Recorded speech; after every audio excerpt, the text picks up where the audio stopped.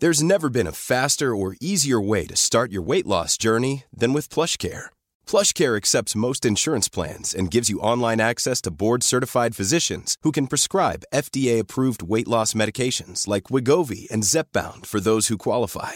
Take charge of your health and speak with a board-certified physician about a weight loss plan that's right for you. Get started today at plushcare.com/weight-loss. That's plushcare.com/weight-loss. plushcare.com/weight-loss. Ryan Reynolds here from Mint Mobile. With the price of just about everything going up during inflation, we thought we'd bring our prices down. So to help us, we brought in a reverse auctioneer, which is apparently a thing. Mint Mobile Unlimited Premium Wireless. How to get 30, 30, bit to get 30, bit to get 20, 20, 20, bit to get 20, 20, bit to get 15, 15, 15, 15, just $15 a month? Sold! Give it a try at mintmobile.com/switch. $45 up front for 3 months plus taxes and fees. Promo rate for new customers for limited time. Unlimited more than 40 gigabytes per month. Slows full terms at mintmobile.com. The Late Lunch with Blackstone Motors, Drogheda, Dundalk and Cavan. We have amazing offers available across new and pre-owned petrol, diesel, LPG, plug-in hybrid and electric Renault, Dacia and Opel range. Low APR and zero deposit packages available. See blackstonemotors.ie. Welcome to Late Lunch, a brand new week of Late Lunch. Lovely to have you with us at the show. We have to be full of the joys of spring. It's not spring, it's not summer, it's even autumn. The joys of autumn this week, because the weather is going to be glorious. Now, not as intense, the heat, I have to say, as we experienced back in July, but just lovely. Suiting Irish people, I think, hovering around the 20 degrees and dry. And it's the last week of school holidays. In fact, some schools going back this week to the classroom, indeed. But anyway, thank God for it. We welcome it warmly. I have to say that my grass, oh my God, is your grass growing?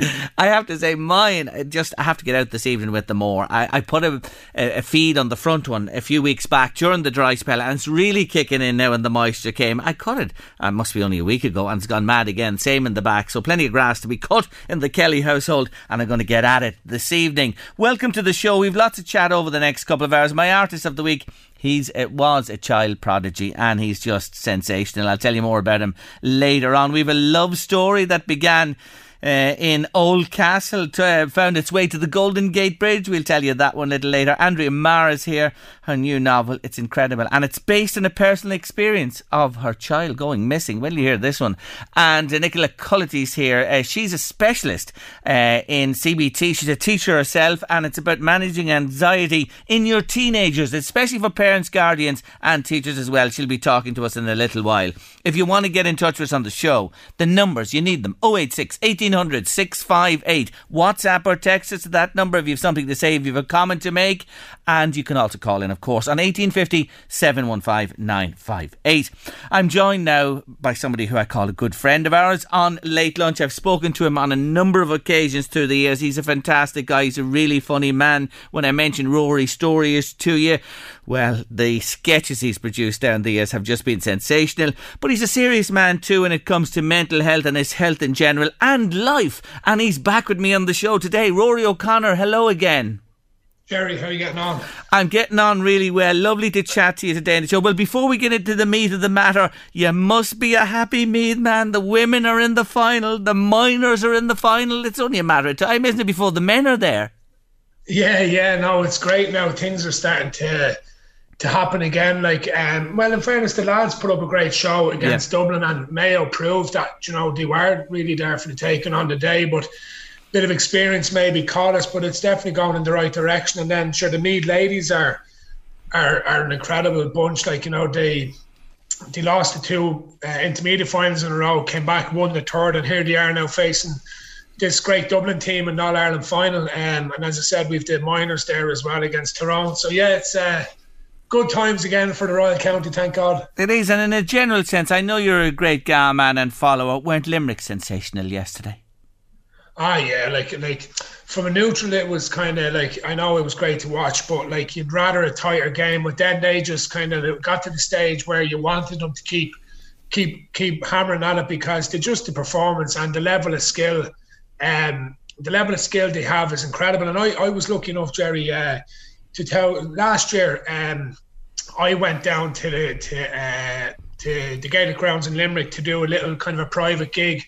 Now, it was outdoors and all that, unfortunately, with COVID, it was under the stand there. But after the training session, done a bit of a gig for them before their All-Ireland final last year, and I was lucky enough to get there a bit early, and I got to watch them train for about 45 minutes, and I can't describe to the level of skill these lads have, and just everything is so comfortable. Like when they're just like, everything is so easy to make. It's like watching a good golfer, a professional golfer. They make it look so easy, and they're such big, strong fellas as well. But they'll be hard bet for a few years, in my opinion, for sure. Like. Yeah, I agree with you. I was saying that this morning to several people, that I think they're going to dominate for a time. And lastly, before we leave GAA, Rory, can Mayo do it? Can they beat Tyrone or Kerry to at last lay this bogey that's been haunting them since 1951? Yeah, well, it's one of them. You're listening to the heart rather than the head. Like, I'd love to see them do. I give them a chance. Like stranger things have happened than Aidan O'Shea having a man of the match performance and Mayo winning. That's like because he probably felt as low as he did in his football career, being taken off in the heat of battle. But it's all teed up from now to have a great game and kind of get Mayo over the line. But again, with this Kerry forward line, not writing off Tyrone either. They know how to beat Kerry, but at the same time, Kerry seem to be the real deal. Like, and just on that, I'd be ashamed to leave the GA chat without mentioning Rob Kearney back with Cooley Kickham's there. I see at the weekend. Yes, he played. I saw that.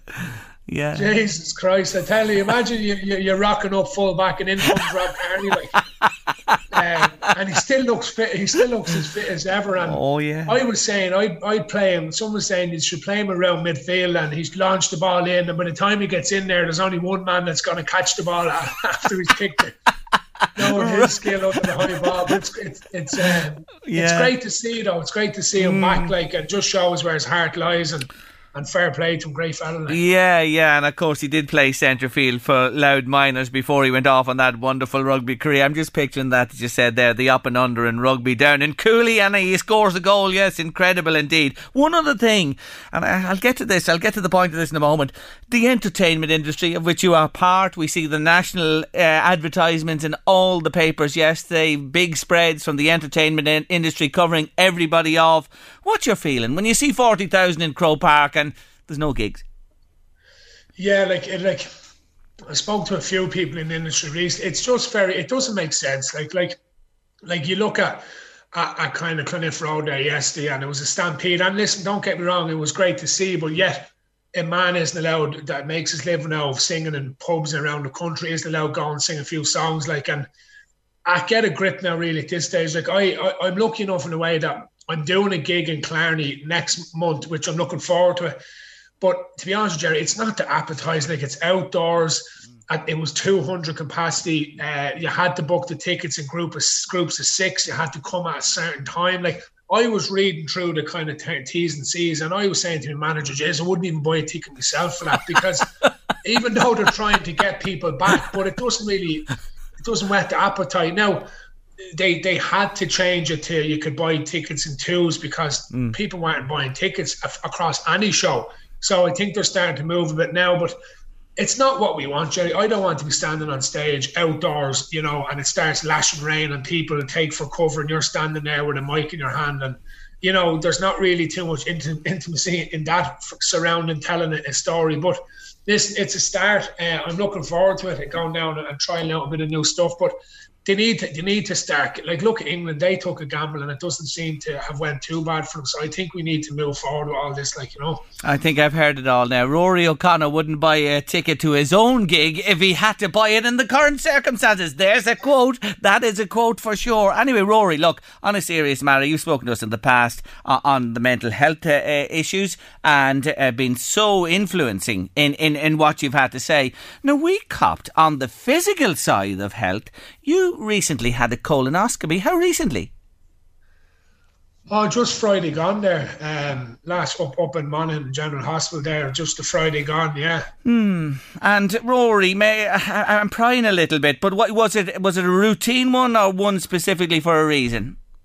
No, specifically because I have, anyone who's read any of my books will know I have a few weak bowels, and I've often had to leave a training session in the middle of a drill to go to the toilet. That's happened to me a few times before. And Andy McEnany go, where the hell is that fella gone? And I'd be running to the toilets when he was managing us. But I just have weak bowels, and it's something that's a bit of a disability because you can't trust him. You could be out for a meal and alarm bells go off and you need to get to the toilet quick, and it's tough. So I decided eventually to get it done, and thankfully now nothing major came up.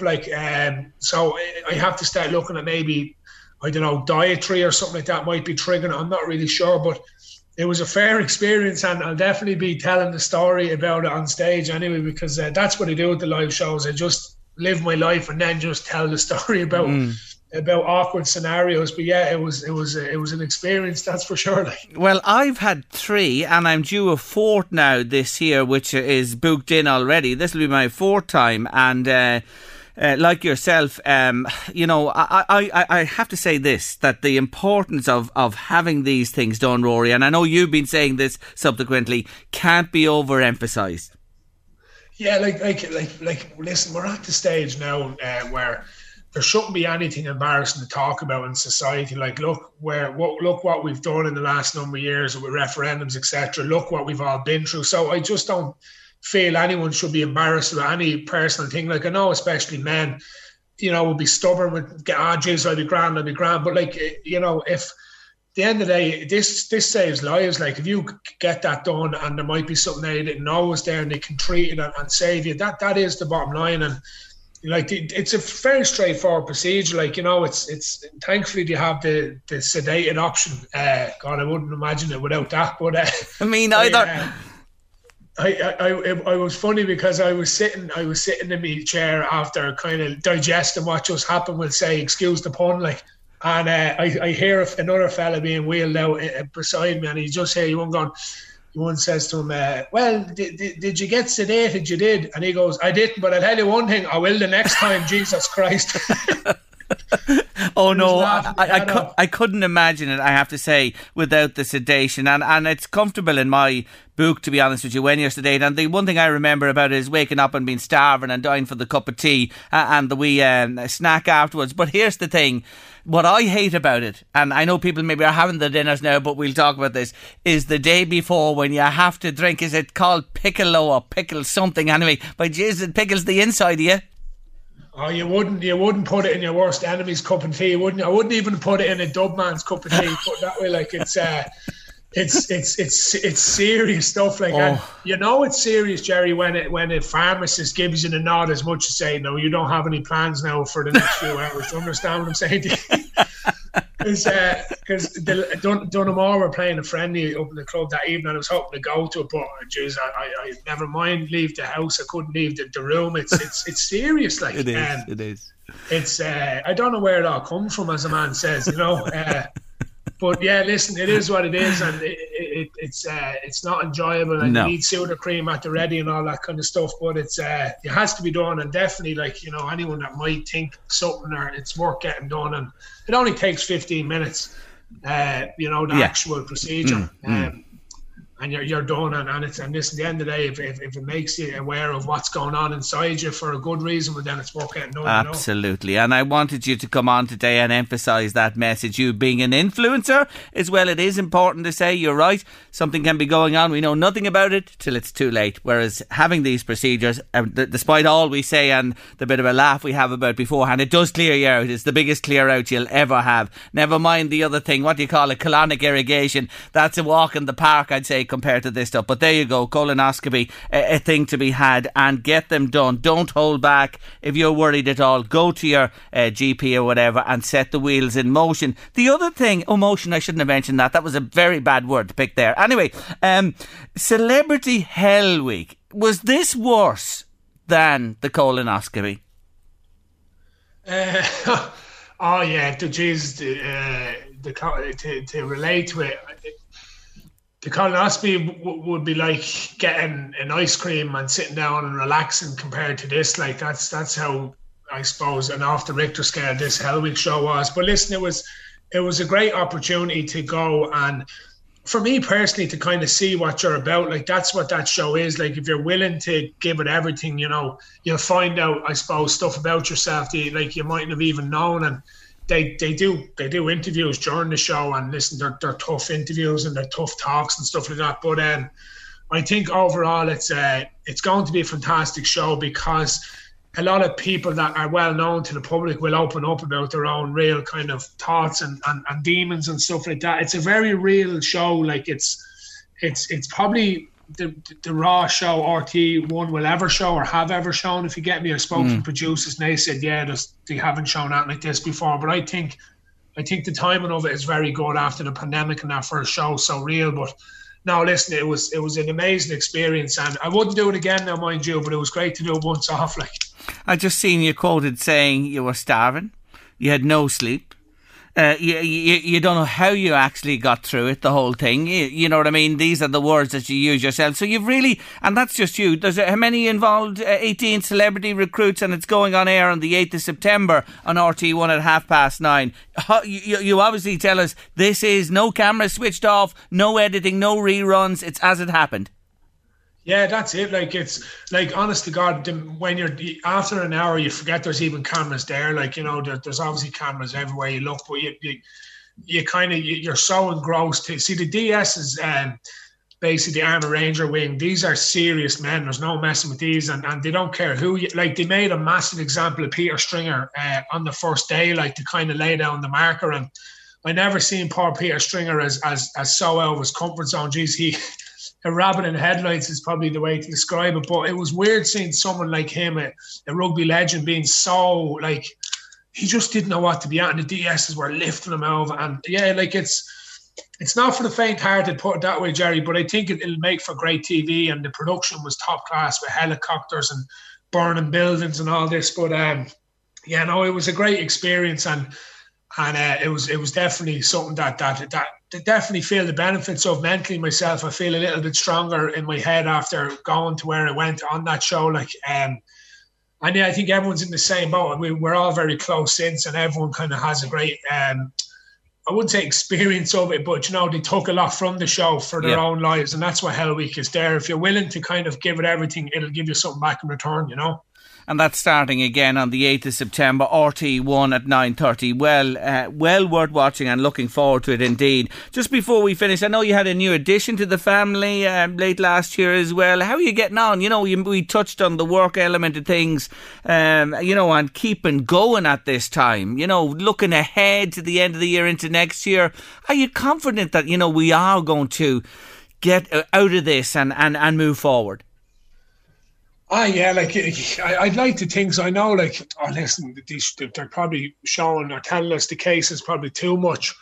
It should be once a week, really, at this stage. But I know they have to do the job. Yeah, like, I think, like, you look at the full stadiums over in England the last few weeks, which is great to see. And I haven't heard any mad backlash off that. And a lot of people are vaccinated. And I know the cases are high and there's still a lot in the hospital. But Jerry, it's been tough. Like, it's been a tough, as you know, since March 2020, like, for a lot of people. And a lot of people are carrying baggage from it, and, like, mightn't be as mentally where they would like to be. But that will come back over time, please God. But I think we all need to just, like, start getting back into normal living. And even you meet people that are still afraid to shake hands and all that are vaccinated. Like, you know, it's left a mark. Like, COVID definitely left a mark on people, and we have to just try and move on as best we can, like. Look, you're a great fella, and it's a joy to talk to you anytime we do, and I wish you well with everything, and thanks for taking our call today and highlighting a very important aspect of everybody's health. Rory O'Connor, for the moment, Slán. Cheers, Jerry. Mind yourself. Take care. Bye-bye. Wonderful guy, isn't he, Rory O'Connor? Arstis Martina Navin. Jerry, please, too much information at this time of the day. Look, I did tee it up for you. I did say, look, we'd be talking a little bit on the money as regards colonoscopies. Anyway, that talk is done for the moment, although maybe might come back to it. Stay where you are in Late Lunch Land. First break of the day and the week. When a picture, Louise, speaks 1,000 words, you know what I'm talking about. Yeah. Last Friday night in Oriel Park, before and after the game between Dundalk and Drogheda United. We spoke last week about David Conroy losing his life, and another gentleman as well in a shocking accident out on the road from Duleek. to Kilmoon Cross on the way there to Ashbourne, and Joanna Byrne paying tribute to David Conroy from Laytown United and the Drogheda United under-14 coach and his son Alex. They went everywhere together to watch Drogheda play, home and away, for the last number of years. They just loved it. And little Alex insisted he go to Oriel Park. Couldn't believe last Friday night, and his older brother took him along. But the picture of Gary Deegan, the Drogheda player, before the game was just something else, but when I saw him after the game embracing the little lad, so emotional. You know, break your heart. It'll stick with me forever and ever when I saw that. It just, you didn't have to say anything, and it just showed you sport, well, you know, sport is sport, and but that picture transcended everything. It Absolutely. really did. It really did. It's just something that... So like, I was... didn't even have to know about sport. If anything, you just saw no. the picture and your heart just melted. Yeah, well, Gary Deegan, he was... And the Drogheda players, you know, they won the game as well. You know, they beat Dundalk for the first time in a while, and afterwards they embraced them. Every one of them had the little fella to their hearts afterwards. So well done to all concerned. It was such an emotional night. It really, really was.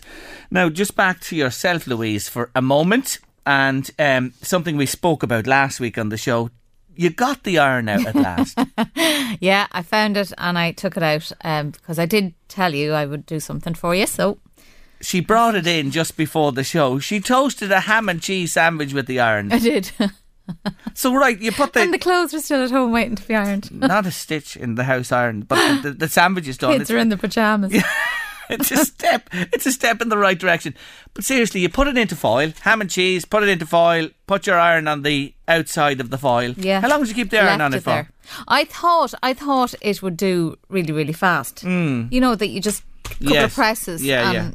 But it didn't. So I just kind of put the iron on top of the tin foil and went off and made the kids lunch. Okay. And kind of kept check. Even like my son came down, he says, Mum, I told him what I was doing. He says, where's the fire extinguisher? Just in case. And I says, well, if you haven't had to use it yet with my cooking, we're all right. So I came back to it.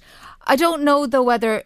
Is there a safety feature on an iron that it doesn't get too hot? I don't know. It just seemed to... Yeah. Be nice. Well, I tell you, the proof is in the pudding. One side was toasted. I only did one side. Yeah, it was toasted, and you didn't go near the other side. No. So you tried it on one side, but you'd probably have to do both sides. You'd probably have to stay with the iron, give it a dart, turn it over, and give it a dart as well. I'll tell you, it's an improvisation. I will say that. And it melted the cheese. It did on the inside. It did. It certainly did. And it even has pleats. I wonder how would a steam iron go on it. You know, the steam iron.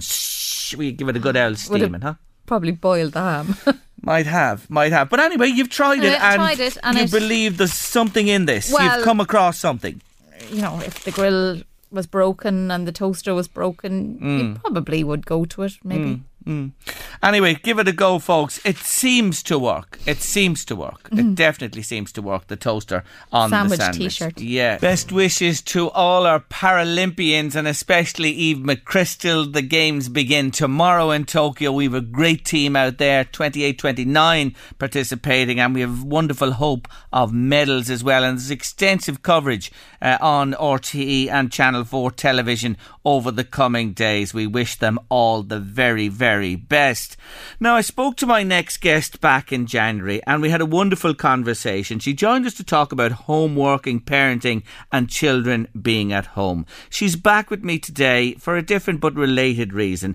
I mentioned at the top of the show, teenagers, a lot going back to school late this week and into next week, and college, etc. And anxiety in teens is a big, big issue for many of them and many families. Nicola Cullity is a teacher. She's been a teacher herself, a primary teacher for 20 years, and she's now a specialist in cognitive behavioural therapy.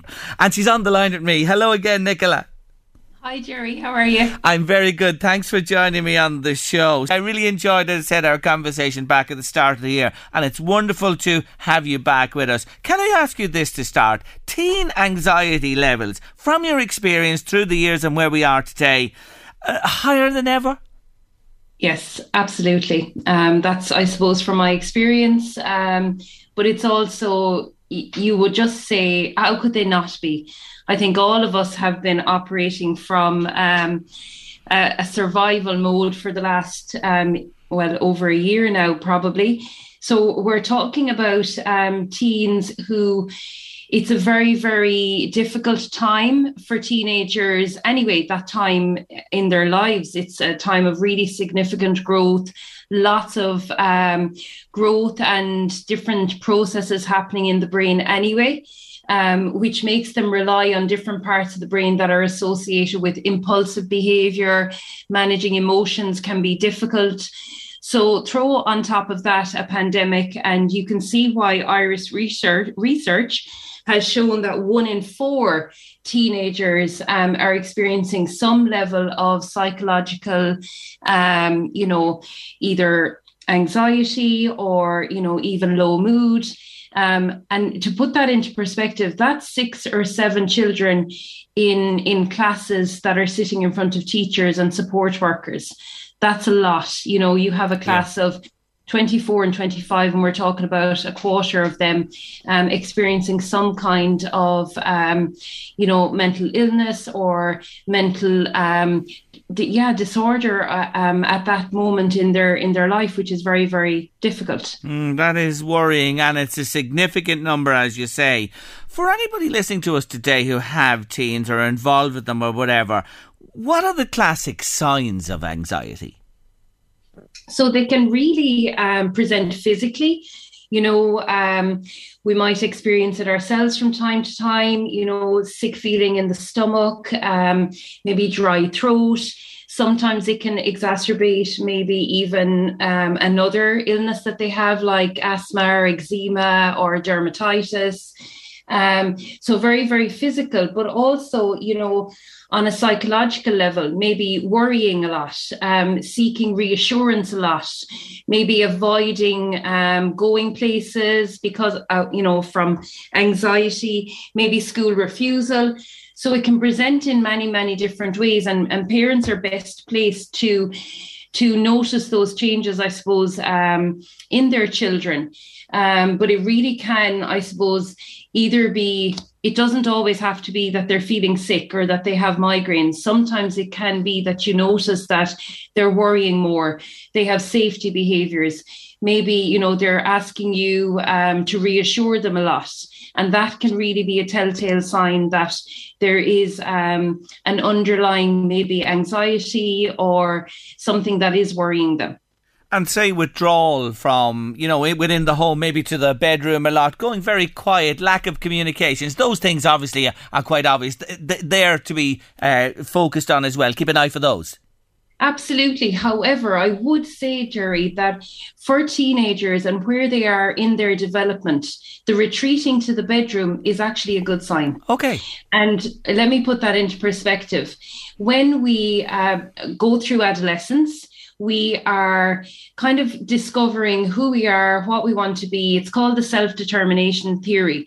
We kind of want to know, what we're going to do with our lives. And we're not doing this on a conscious level. It's a subconscious level.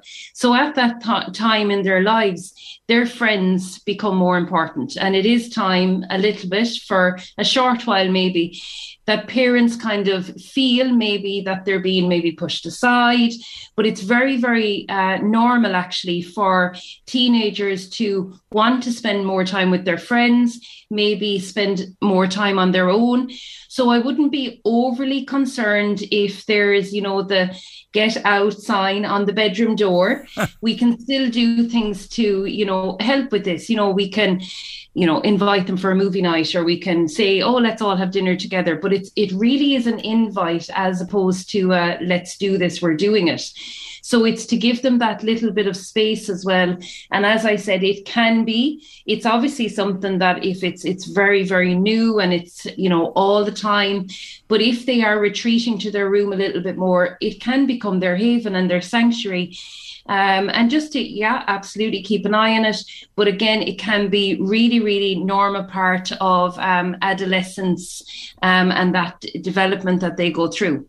That's really, really brilliant advice, and good to know it as well. Now, you know yourself, when they're pre-teen years and growing up, they love you to bits, they hang on every word, they adore you. But that switch, I don't have to tell you, goes like that. And suddenly, who is this child of mine? They don't respect me. They won't talk to me. They think I'm an idiot. So the lines of communications, they break down. How do you get those reopened and connect with them again? Talk to them, about things like anxiety.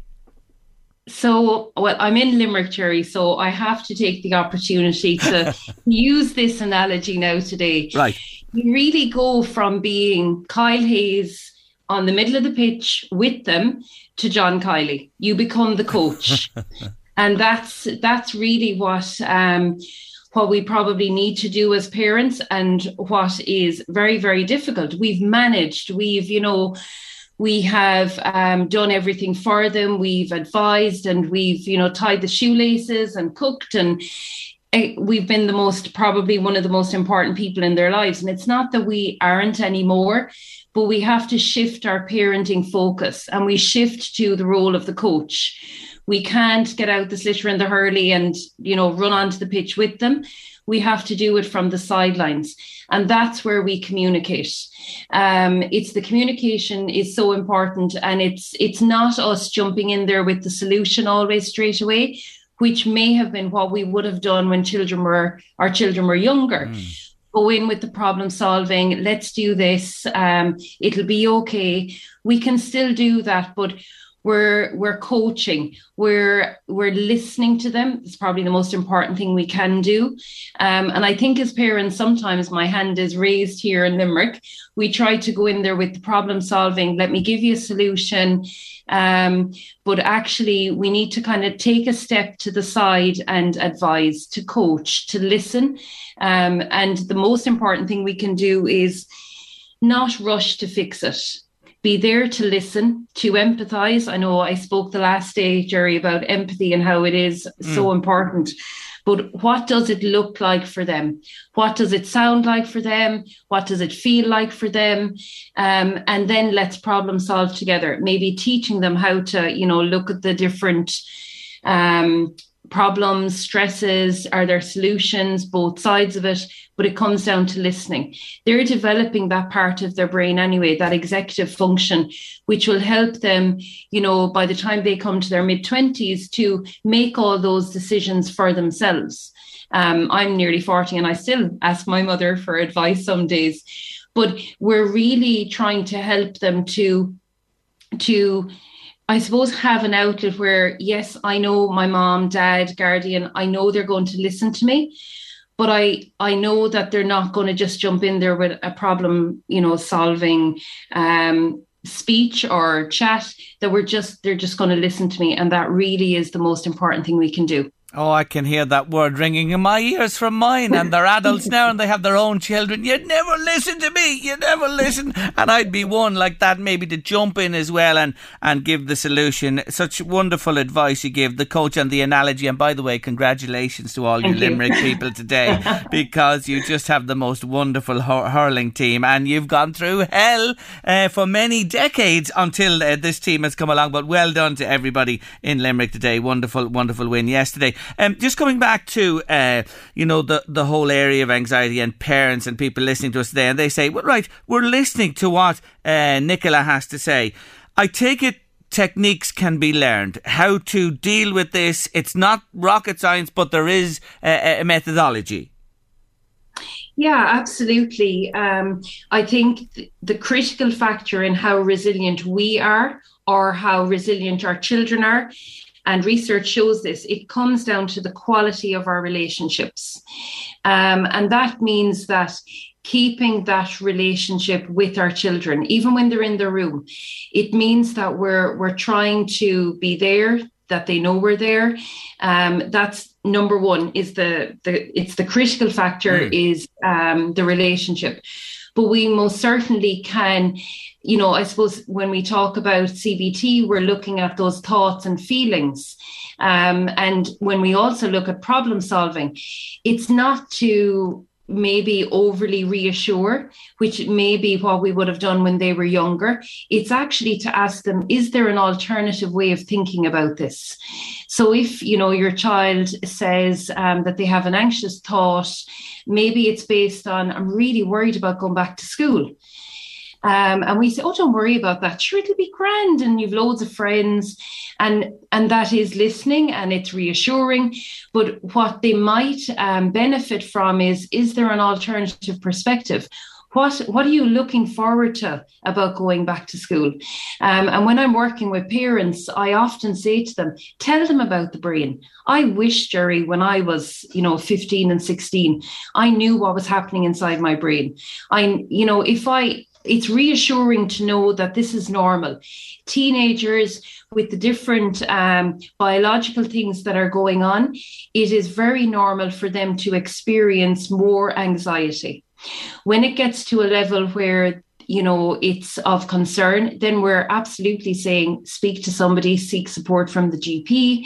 But for the most part, if I have, my daughter or my son is anxious about something like going back to school or going somewhere, then it's about looking at what's the alternative. Is there another way of looking at this? Is there another way of changing this thought? And maybe the behavior, maybe, as I said at the beginning, they have an avoidant behavior or a safety behavior. So they might avoid going somewhere because their brain is telling them that they need to worry. Maybe they actually don't need to worry. The best thing they can do is go. And it's speaking to them about that and saying, okay, your brain wants you not to go. It's telling you it's not safe to go, but actually we know that it's fine to go. So looking at the behaviors and looking at the thoughts and seeing if we can change those, if we can help them to see that there is an alternative. So to say to them, and I'm just picking up from what you say there, that classic response, you'll be fine, you'll be okay, but you gotta go beyond that and explore it, accentuate the positives, emphasise those as well. But as well, would you say to, ask them, what are your concerns? Why are you worried? Oh, absolutely. Generally, they fit into a pattern and we can see it. So if we can help them to, realise as well that good mental health does not mean being happy all the time or being positive all the time. It's about being real. It's about being resilient and saying, I can actually get through this difficult time, and helping our teenagers to realise that. So it's the before, it's the during and the after. It's the chat before, it's you can absolutely do this. Tell your brain you can absolutely do this. But after then it's the pride part, that you did it and I'm so proud of you. We never get tired of praise and reinforcement, no matter what age our kids are. So they need that as well. But we can absolutely look at how, what is your worry? Tell me about it. But that only comes when we're having the other chats as well. Yes. How was your day? What happened last night? But also respecting that if they don't want to chat about it, then that's okay too. But it is in the quality of the relationship. So if my child feels comfortable talking to me about the latest pair of runners or the match on Sunday, they'll tell me other things as well. It's to keep that communication going, not just about the serious stuff, that we chat about everything really as much as we can, because that will have an impact on what they tell us. I love what you do and the way you do it, I have to say. Now you've a webinar coming up. When is it, what time, and how do people book a place? So I have a webinar on how parents, teachers, support workers can support anxious teenagers. It's on Thursday the 26th, so this Thursday. It's from 7 to 8. It's free. And if people want to look up Full Circle CBT on Instagram or Facebook, the link is there. They can also email me at Nicola@FullCircleCBT, and I can send them the link to register as well.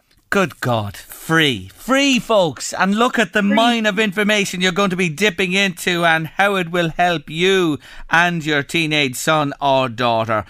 Nicola, thank you so much for taking the time to join us today. You're terrific, you really are. Thanks a million. Thank you, Jerry. Take care of yourself. That's Nicola Cullity there, and it's Full Circle CBT. That's Full Circle CBT on social media. She mentioned Facebook, Instagram. It's across the board there, and you can book your place for free. She'll be waiting in Kingston Town. my favourite UB40 song has to be. First recorded in 1970 but made famous by UB40 in 1989, went to number 4 in the UK charts and was big on the continent, number 1 in France and Holland. And the reason we play it is Brian Travers, the UB40 saxophonist and songwriter and founding member of the band, has passed away. He was just 62 and we remember him today playing that classic from UB40.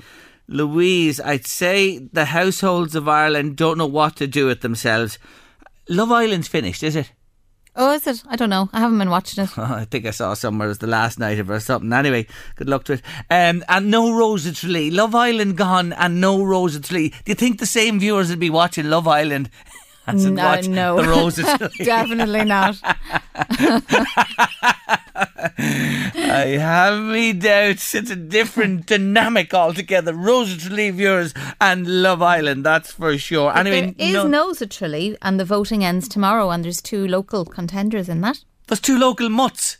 Well, there's actually 1 mutt and 1 kitten. Oh, in the Rosa Tralee. Yes, Winnie McFloof from Dundalk. She's okay. a kitten.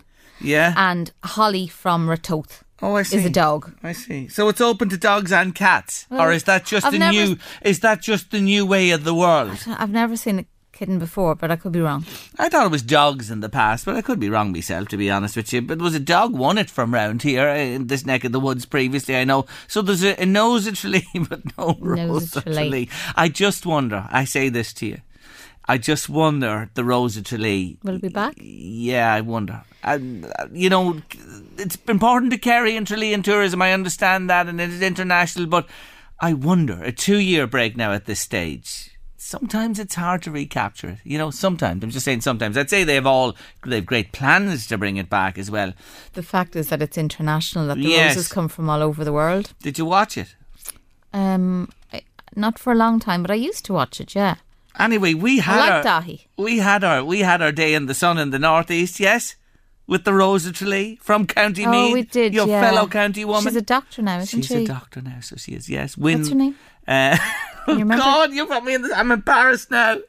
I'm embarrassed. You're going to have to look that up. I'll find there. it. Yeah, I'm embarrassed. But I remember her coming in here to the studio when she was the Meath Rose, and then she went on to win, through the regions and get to the final itself, and was the first. We never had a winner in Louth and Meath up to that point at all, and then she goes on to the final, and I suspected actually when she joined me here in the studio that she was really in contention. Alicia Brennan. Alicia, there you go. How could I forget her? Anyway, she was on loads of times. She was indeed, and I had a gut feeling. I remember when she was here that she'd go far, and she did in fact go on and win. And had a fantastic year, and is qualified as a doctor now. She's a wonderful lady, and we wish Alicia Brennan from Bettystown in County Meath all the very best, and her family as well. She's a lovely, lovely lady. There you go. Anyway, no Rose again this year, so she'll have to do something for your entertainment in the evenings. Anything else you'd recommend? We can watch Rory now in a few weeks, can't we? Yes, that's from the 8th of September. Rory O'Connor's coming back as well. Oh, there's a good, the autumn comes in. As soon as September comes. No Glenroe though. Jeez, a long time. It used to be a sure sign of school on a Sunday night. Yeah. Even actually the song has been used in a TV ad at the minute that school is back. Did you notice that? Yeah. The Glenroe theme song is actually on TV at the moment. But autumn is a great time because things get going again, the evenings get shorter, and the TV certainly picks up. Anyway, I mentioned a gut feeling a moment ago, and a gut feeling has played a big part in Andrea Mara's career as an author, and she's back with a new book that's just gripping. I have to say, it's truly gripping, and she joins me next. My next guest was one of the last human faces that sat across the desk from me here in the Late Lunch studio in February 2020 before the world closed down. Yes, Andrea Mara is back with us on the show. The first book was called The Other Side of the Wall. Second one, One Click. Third was The Sleeper Lies.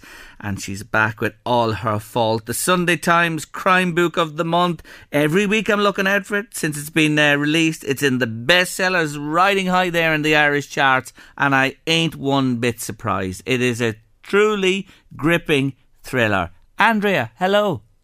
Hello, Jerry. Great to be back.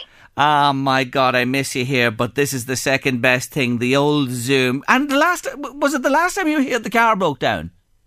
Yeah. The kids and my husband were listening to the show outside in the car park, and they had the radio on and the engine not on. So when I got out, there was no going anywhere. And then your lovely, lovely staff there saved us. 2 of them worked at it till we got it jump started. So thank you again to LMFM for that, for getting us safely home. Not at all. You're very, very welcome indeed. It's the least we could do. Well, listen to the Lord God Almighty. Here you are, top of the pops again with this one. Tell our listeners, though, take us back to April 2015, which is really the genesis of this book. Tell them what happened.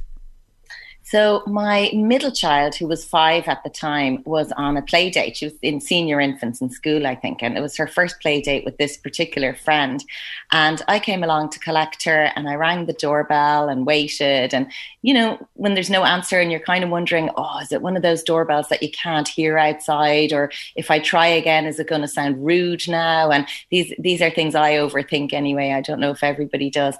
And I did ring it again, and still there was no answer. So I took a look through the glass panel, and I realized that the house looked very unoccupied. I couldn't see any furniture in any of the rooms off the hall. So a bit of panic started to set in there. And the next thing, a neighbor put her head out the window and said, oh, there's no one living in that house. And I had an absolute heart attack at that stage, because I thought, someone's taken my child. And, you know, logically, why would they? They had their own 5-year-old. They don't need an extra 5-year-old. But, you know, just in that minute, I think a lot of parents have had that experience where you lose your child in a playground, or they're just not where they're supposed to be. And your mind goes to a worst case scenario very, very quickly. So luckily, though, the neighbour quickly explained that actually the family had just moved house, and she knew where their new house was. It was about 3 streets over, and she was able to give me their new address, and everything was absolutely fine. It was just that I was working off an old address list, and I really should have just texted the parents and said, can you let me know your address? I thought I was being helpful by using the existing list. So all was well in that instance. What a moment. And I'm sure there are many listening to us today have experienced the very same. But it worked out well. There were no issues involved. And in a minority of cases, in the vast majority of cases, there's never an issue. There are, of course, the minority, and we hear about those. So this kick-started the idea for this book, and Marissa Irvine believes her son Milo, who's on a post-school play date, just like your child was, she arrives to collect, and he is actually gone. This child is missing. Yeah, so I had the idea in my notebook, in my head, along with other ideas. And a few years later, I was talking about it, going, I think I'm going to write that one about the play date. And I was chatting it through with my older daughter, who was 11 at the time.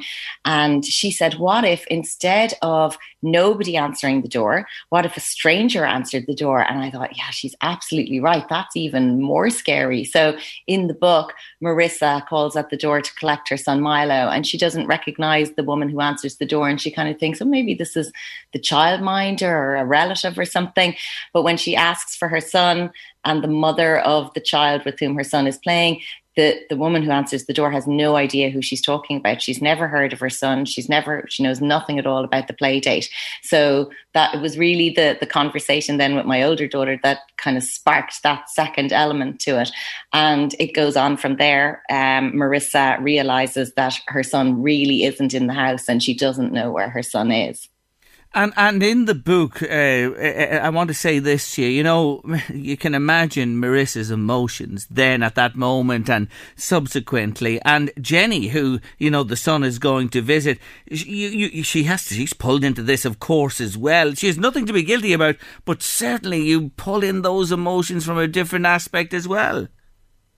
Well, yeah, I mean, you've got to have a little bit of blaming going on in these kind of, and there's a lot of blaming goes on in real life. So that it was kind of, I'm always interested in the concept of blame and the idea that we look very quickly to see whose fault it is when something goes wrong. I mean, I suppose we've seen it a lot over the last year. Whenever there's, you know, a spike in numbers, we all kind of go, well, what's after happening now? Is that because of whatever, you know? And I see it with my own kids. Like if someone steps on a piece of Lego, they immediately go, who left that Lego there? And I'm always trying to tell them, it's okay. Maybe sometimes things just happen and it's not anybody's fault. So I'm really interested in that concept. So in the book, Jenny gets blamed, Marissa gets blamed because people are like, well, she let her child go on that play date. Did she really know the parents? And what was she thinking? And anybody who's using childcare or letting their child go on play dates gets a little bit of blame. And without giving away any spoilers, there's 4 women in particular in the book whose voices we hear, and all 4 of them are blamed in different ways for what's happening. So you've got a kind of a cohort of snide comment type people coming along all the time and casting blame on really any and all of the 4 main characters. But what you've done is you weave it marvellously, let me say again, that you really don't know till the very end. You think it's this body, it's not. It may be that body, and your suspicions are raised here, there and everywhere. But you've done it brilliantly again. There really is, though, in this, isn't there, a trail of destruction? There's some huge secrets to be revealed, lies there as well. And you'd wonder, the thing I was thinking about, sometimes you wonder how people live with themselves, don't you?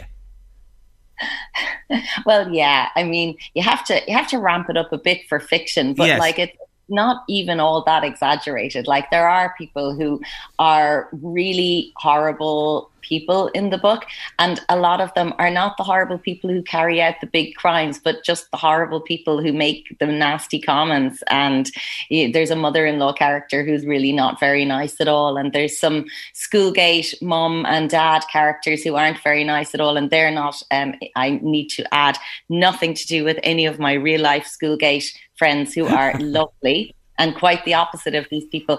But yeah, it's not always the truly evil criminal types in the book who are the nasty ones. It's sometimes just the everyday people dropping the comments about people's choices about work and childcare and career and family and all those kinds of things. So, I mean, I think I've been lucky. I haven't had that many comments about childcare and children and family over the course of having kids and working, but you do hear little things every now and then, and friends would have stories every now and then of people who've made judgments about their choices. So it was kind of cathartic to put those in a book too. Oh yes, and it all comes together to bring the whole of the story brilliantly to the reader. I read a lovely feature on you recently as well in one of the weekend supplements in the newspapers, and you talk about this as well in a more general sense, about a couple, who went on holidays and actually went for a meal and left their child in the room, and you bring into the whole thing the Madeleine McCann disappearance as well. By God, that was a game changer.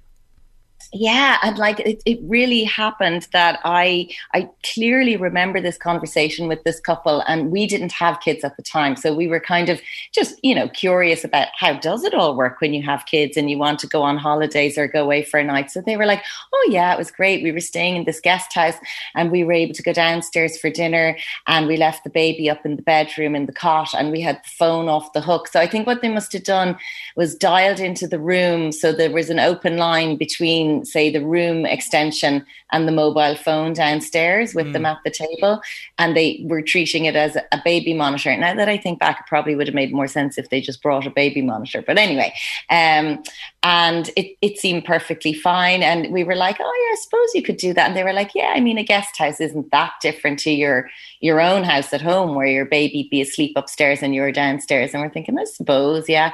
And then a year later, Madeleine McCann went missing. Obviously we all know that story.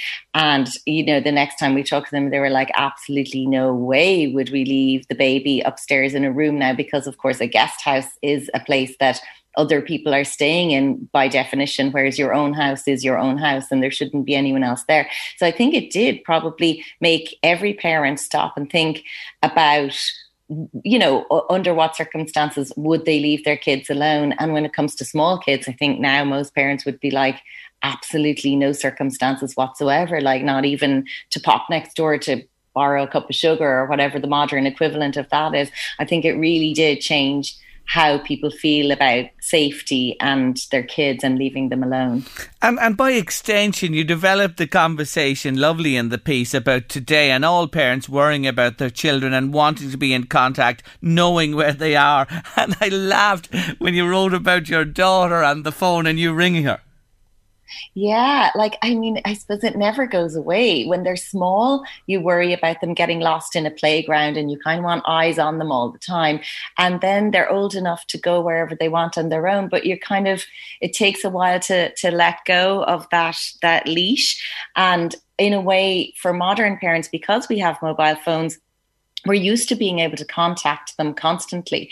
And like, I remember when I was 20, I did a J1 summer in America and I had to come home to repeat an exam in college. So like, I got on a Greyhound bus on my own from Virginia Beach to New York. And somehow, I don't even remember how, made it from Port Authority in New York to JFK, flew home and did the same thing to go back again to Virginia Beach. And like, my parents wouldn't have had any means of contacting me at all. They would have just had to cross their fingers that I made it safely home and safely back again. And I just can't imagine as a parent today being out of contact with my child. Now, my kids are younger. My eldest is 13, but I just can't imagine it because I'm used to being able to contact her all the time. And yeah, there was one evening in particular, I was ringing her to tell her to come home for dinner and there was no answer on the phone. And immediately I'm thinking, oh my God, she always has that phone in her hand. How is she not answering? Has something happened to her? Has someone kidnapped her? What's going on? And sure, she just had the phone on silent and hadn't been paying attention to it. But I think in some ways, phones make it easier because we can all be in touch all the time. But in other ways, it makes it harder to let go because we're used to this constant connection. And then when we don't have the connection for whatever reason, I think maybe we worry more than our parents would have done, perhaps. Yeah, when I think of it, I used to go off in the mornings and my mother wouldn't see us till the darkness in the night time and we'd be gone for the day and we'd just turn up then like bad pennies and there wouldn't be a word about it. So we hadn't even a bloody phone in the house. But times have changed, they really have. We place our trust, and we have to, Andrea, don't we, in so many people who take care of our children. Yeah, like, you have to really, you don't have to let your 5-year-old go on a play date. Definitely not. And you don't have to use a creche. And you don't even have to let your kids go to school. You can homeschool them. There's always ways to keep them as close to you as possible. But eventually, at some point, they are going to have to go out on their own. And it's better that they go out and learn in small baby steps how to be independent, I think, anyway, than being thrown in at the deep end. So I suppose all of these things like preschool and school and starting to do play dates, maybe with a parent there at first and then eventually without, are ways of kids learning to be independent and learning to be out there on their own because, they need to do it sometime before they're 18 and asking for the car keys. So we have to, if we use creche, we've got to trust those people who work in the creche. And if we send our kids to someone else's house on a play date, you really, you're just trusting that those nice parents you met at the school coffee morning are not actually psychopaths. Oh, yes, indeed, for sure. We can let the imagination run riot. Look, I'll tell you, you've done it again. I just think you get better and better all of the time. And you're a great observer of life. And the way you picked up on this and developed this wonderful book from it is simply fantastic. It is a cracker, ladies and gentlemen. A summer thriller to get and read. You won't regret it 1 minute. All Her Fault is the name of the book by Andrea Mara, and I give it the thumbs up completely. Lovely to talk to you again, and thanks for joining us on the show, and continued success. Thank you very much. Take care. Bye-bye. That's the wonderful Andrea Mara there speaking to me. She's a lovely lady and a real talent. She really, really is. Well done to Leona Maguire. She's been selected for the Solheim Cup team. She's the first Irish woman to be picked. Louise, you heard the story breaking this morning. She was announced by Ballyconnell, isn't she? Ah, yes, she's from Cavan. I met Leona and her sister as well, and their mum, back in 2011 on the 25th of August in Killeen Castle. We were on the build-up to the Solheim Cup, which was played in Ireland then, and we took a number of ladies around the northeast who were starting off golf. They were paired with a professional from all of the courses in the region here, and then they played a competition on that day, and we had a live outside broadcast, and I met the Maguire sisters with their mum in Killeen on that day and chatted with them. How old was she then? Oh, well, if you take, she's 26 now, that's 16. About 16, 15, 16, the pair of them. And her other sister, who's a terrific golfer as well, I think she manages Leona now. That's the way it works. But congratulations to her. She's a coming star in women's tennis. I'm telling you, this girl has the talent, and I'm delighted she's in the Solheim Irish Cup team. There's Liam on with another Sambo hack for you. Oh, you started something here. Did you see that? Liam's just said, if you're stuck and you've no electricity or the power goes down, wrap the sandwich, Louise, in foil as you did tightly. Start your car up and run the engine for about 5 minutes or so till the engine gets real hot, and open the bonnet, put the Sambo in on the engine, and she'll toast like mad, says Liam. I love it. Probably do a few extra miles as well. Listen, you could actually maybe drive along as writer and then stop and eat your sandwich as well. There's a good one for you. That's a great hack, Liam, this afternoon. The sandwich in the foil on the engine of the car. Or maybe just eat the sandwich without toasting it. I know, the lovely toast. There might be a few fumes around that one there, but if you had an electric car, wouldn't be a problem, of course. Anyway, Liam, thanks for your suggestion, appreciate it. Yes, Artist of the Week, love story to come after 3. Here we go again with the teachers. I see the National Association of Secondary Teachers of Ireland are rattling the sabres before a classroom door has been opened. I take it all teachers have been vaccinated. You know, your front-facing staff, you're in the front line as teachers. I'm sure with the time frame there's been since school's clocked out and now, that the teachers will have protected themselves fully. That's number one. That's an absolute given, I take it. And I'm sure as the year progresses, you know, there are certain ways of operating required in classes and that. Plenty of ventilation, monitors, everything, testing, all that will have to come in and be part and parcel of the new school year. And we will have outbreaks, that's for sure. But they're wonderful, aren't they? Well, they're wonderful. Before the ball is even kicked or even thrown in, the teachers are away. Watch this space. I'll be watching carefully, I promise you, during the year as events unfold. You're at Late Lunch on LMFM Radio this Monday afternoon. Now, it's time for my Artist of the Week. He was born on May 13th, 1950. Stevland Hardaway Morris was his name. Who am I talking about? He was the third of 5 children begotten to Lula May Hardway and Dad Calvin Judkins. He was blind from birth, yes, arriving 6 weeks prematurely. And his mother and dad divorced not too long after little Stevie was born. Yes, I'm talking about Stevie Wonder, my Artist of the Week this week. And the mum moved with the children when the divorce happened to Detroit. And young Stevie, as a child, joined the White Zone Baptist Church choir, and he had some voice. He also began learning to play piano, drums and harmonica.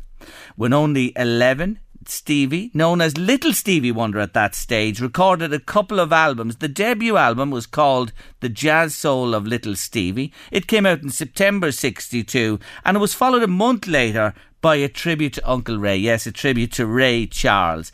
A number of singles issued from the albums, but little success ensued. However, his next album, The 12-Year-Old Genius, yielded a first number 1 in the States with Fingertips. It topped the charts for 13-year-old Stevie Wonder. He was only 13. It was a new record, the youngest ever at the time to top the charts. He then dropped the little from his name and became simply known as Stevie. And, of course, as he grew up, his voice matured and changed through the 60s, the mid into the late 60s, and his music and songs began to really make their mark.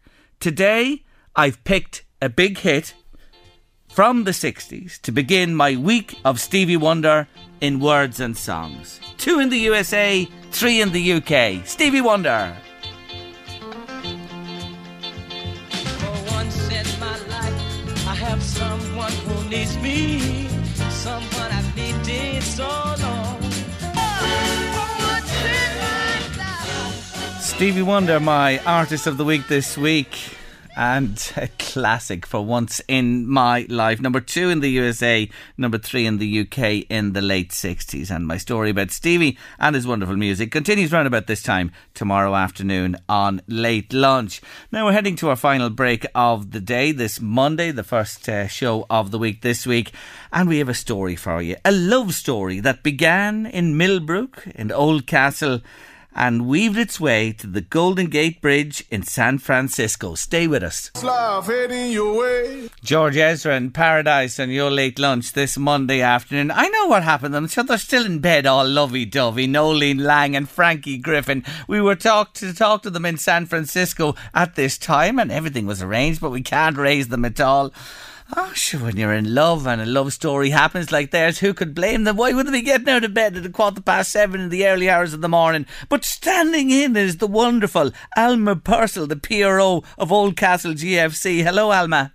Hi, how are you getting on? Annie Port in a storm. Sorry, Alma, I didn't mean that, but you're great to help us out today. But the lovebirds, we just can't raise them at the minute. Tell me the story of what happened. And Millbrook, of course, is your home ground, Oldcastle there, but this love story began there. Yeah, this is it. We had a walkathon last year, and as part of that we had an overseas team. So basically anyone from Oldcastle that was, anywhere around the world. We had people in South Korea and Asia, we had all over America, and one of those people was Nolene in San Francisco. And so as the year went on, I wouldn't know her nearly in real life. I just remember her from years ago. She was telling me then during the year when we said we were going to have another walkathon that Millbrook was very special to herself and Frankie, because when she was home a couple of years ago, I think 2007, they started walking there, and she was trying to get fit, and the pair of them were walking, and there was a little spark there anyway. And as the weeks went on and the walking and the running and this love story began. So she was delighted to take part overseas again, and herself and Frankie walked us over the weekend and sent very generous donations, and we got the whole story, and it was great crack altogether. Yes, so it all began in Millbrook when she was home on a short break. I think it might have been 2017 she was here, and she met Frankie, and they went on their first date in Millbrook. Oh, when you think about it, and then the walking and the running started and everything else besides from there. And now she stayed here for about a year or so, I believe, and then he up sticks and went back to her to live in San Fran. That's right, yeah, it was a great story now, and they're still over there and still in love, and they walked over the Golden Gate Bridge for us this weekend and sent back photographs for the walkathon, and they've all the Irish community over there supporting us, and it's great all together now, yeah. Oh, they're lovey-dovey. That's why they weren't up to take the call with us this morning. Or maybe they're just exhausted after all the walking over there the weekend. I won't comment on that.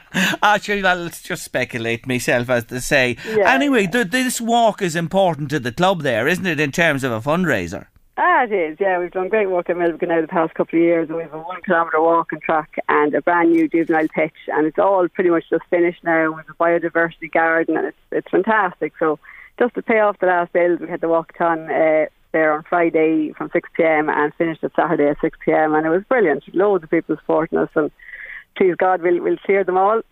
Thunder, lightning, storms, nothing stopped you? Nothing stopped us. Lurkin Fox's team was out at 10 o'clock Friday night and the heavens opened, and then my team was out 2 o'clock Saturday, and geez, it rained and it poured and the skies were black, but come 6 o'clock it was all over, the sun shone and everyone was out, and there was burgers and music, and it was brilliant.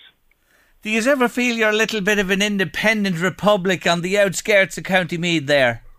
Definitely. Well, I'll tell you, I'm from Cavan myself now, and I always think of Castles like a bit of Cavan, so it's all good. We were just saying, myself and Louise, it's a lovely town where the 4 roads converge there. I know it well. I was tipping over to Sheelan to do a bit of fishing. You know, we go through Oldcastle. Yeah. And you know what? It has that old world feel to it still, hasn't it? It does, it is. It's like an undiscovered corner, really, and with Lough Crew, and I mean, there's so many lovely areas around Oldcastle. The scenery, no matter which road you go out, it's just breathtaking. So It's a lovely part of the world. Everyone should visit. Yeah, absolutely. You should check it out. It is undiscovered, I have to tell you there, and lots happening around it. So Nolene and Frankie probably walked in sunshine over there and the sweat tripping out of them. I'd say so, yeah, that's right, yeah. And everyone back in this neck of the woods soaked to the skin. There you go. Anyway, listen, well done on the marathon, the walkathon, should I say, and good luck to Oldcastle and everybody there at Millbrook. Thank you for taking our call, Alma. No bother. Thanks a million. Take care of yourself. Bye-bye. We'll have to get that pair in the States sooner rather than later. Anyway, that's almost a lot. One final update on the toasted sandwich via the iron. Liam's suggesting to put it in the bonnet of the car. Tell them about the crayons. There's another one with the crayons if you're stuck to toast a sandwich. Oh, well, I don't know whether we can toast the sandwich. But you get a fire going, would you? Well, no, we're stuck for light. Yeah. If you light a crayon. Okay. A crayon would give you enough light for 30 minutes. A crayon that they colour the books in with. And if you lit a few of them... If you had no candles. Well, I tell you, if you lit a few of them in a little vessel... You get a rainbow. You'd get a fire going, a little grill, and you could toast your sandwich as well. I'm talking about multiple crayons there. So there's another late tip for you, a late hack. If you need to get a little fire going at any stage or light, the crayons, your man. But update on the toasted sandwich. We've had nobody offering to eat it. Yeah, we might just push that aside. It's right. Anyway, tomorrow on Late Lunch, we will have Professor Paul Moyna. As I said, I didn't think we'd have him with us, but this thing just keeps taking legs, the COVID. So Professor Paul back with us tomorrow. If you have any questions about your dogs, your cats, or anything else besides, Vet Sinead Kelly is back with us in our regular slot. Veterinary advice coming up on Late Lunch to 2 tomorrow. And if you want to get in touch with us this evening or whatever, latelunch@lmfm.ie. If you want to send us in a question for Sinead, you can email it in latelunch@lmfm.ie, or the usual numbers when she's on or ahead of her being on with us tomorrow afternoon. And Pat Kane is with me. She operates a most wonderful shop called Reuzi. Yes, it's called Reuzi, so the tip is in the name, R-E-U-Z-I. Pat's joining me for a chat on the show tomorrow afternoon on the theme of sustainability, which we're following on Late Lunch here now these days and weeks. Have a lovely evening. It's beautiful there. Get out into the garden. I'm out to cut the grass. Jeez, I'll have bags of the stuff to go to the recycle centre, I know, and some to my compost bin as well. You can't put it all in or you'll get an old slime out of it. Anyway, it will be recycled. I get in there this evening, get that done, but enjoy the beautiful weather that's coming our way over the next week or so. Anyway, Eddie's coming next with The Drive. Wonderful music on the way. Stay with us here on LMFM Radio. We'll be back with a brand new Late Lunch from 1:30 Tuesday. See you then. The Late Lunch with Blackstone Motors, Drogheda, Dundalk and Cavan. Discover the all-new Renault Traffic at Blackstone Motors and get a 5-year warranty and low APR with same-day business finance. Call our van specialist Danny today. See blackstonemotors.ie.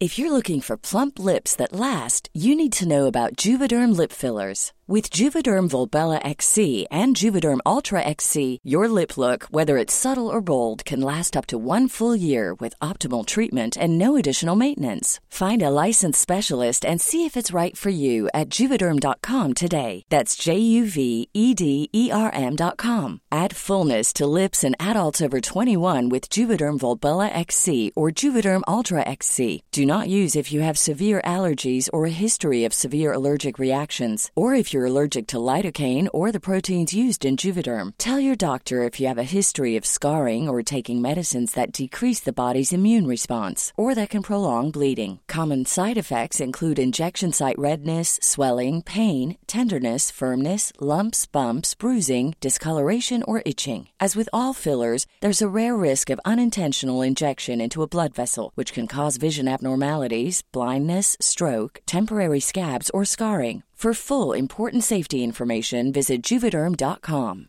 Hey, I'm Ryan Reynolds. Recently, I asked Mint Mobile's legal team if big wireless companies are allowed to raise prices due to inflation. They said yes. And then when I asked if raising prices technically violates those onerous 2-year contracts, they said, "What the f*** are you talking about, you insane Hollywood ass?"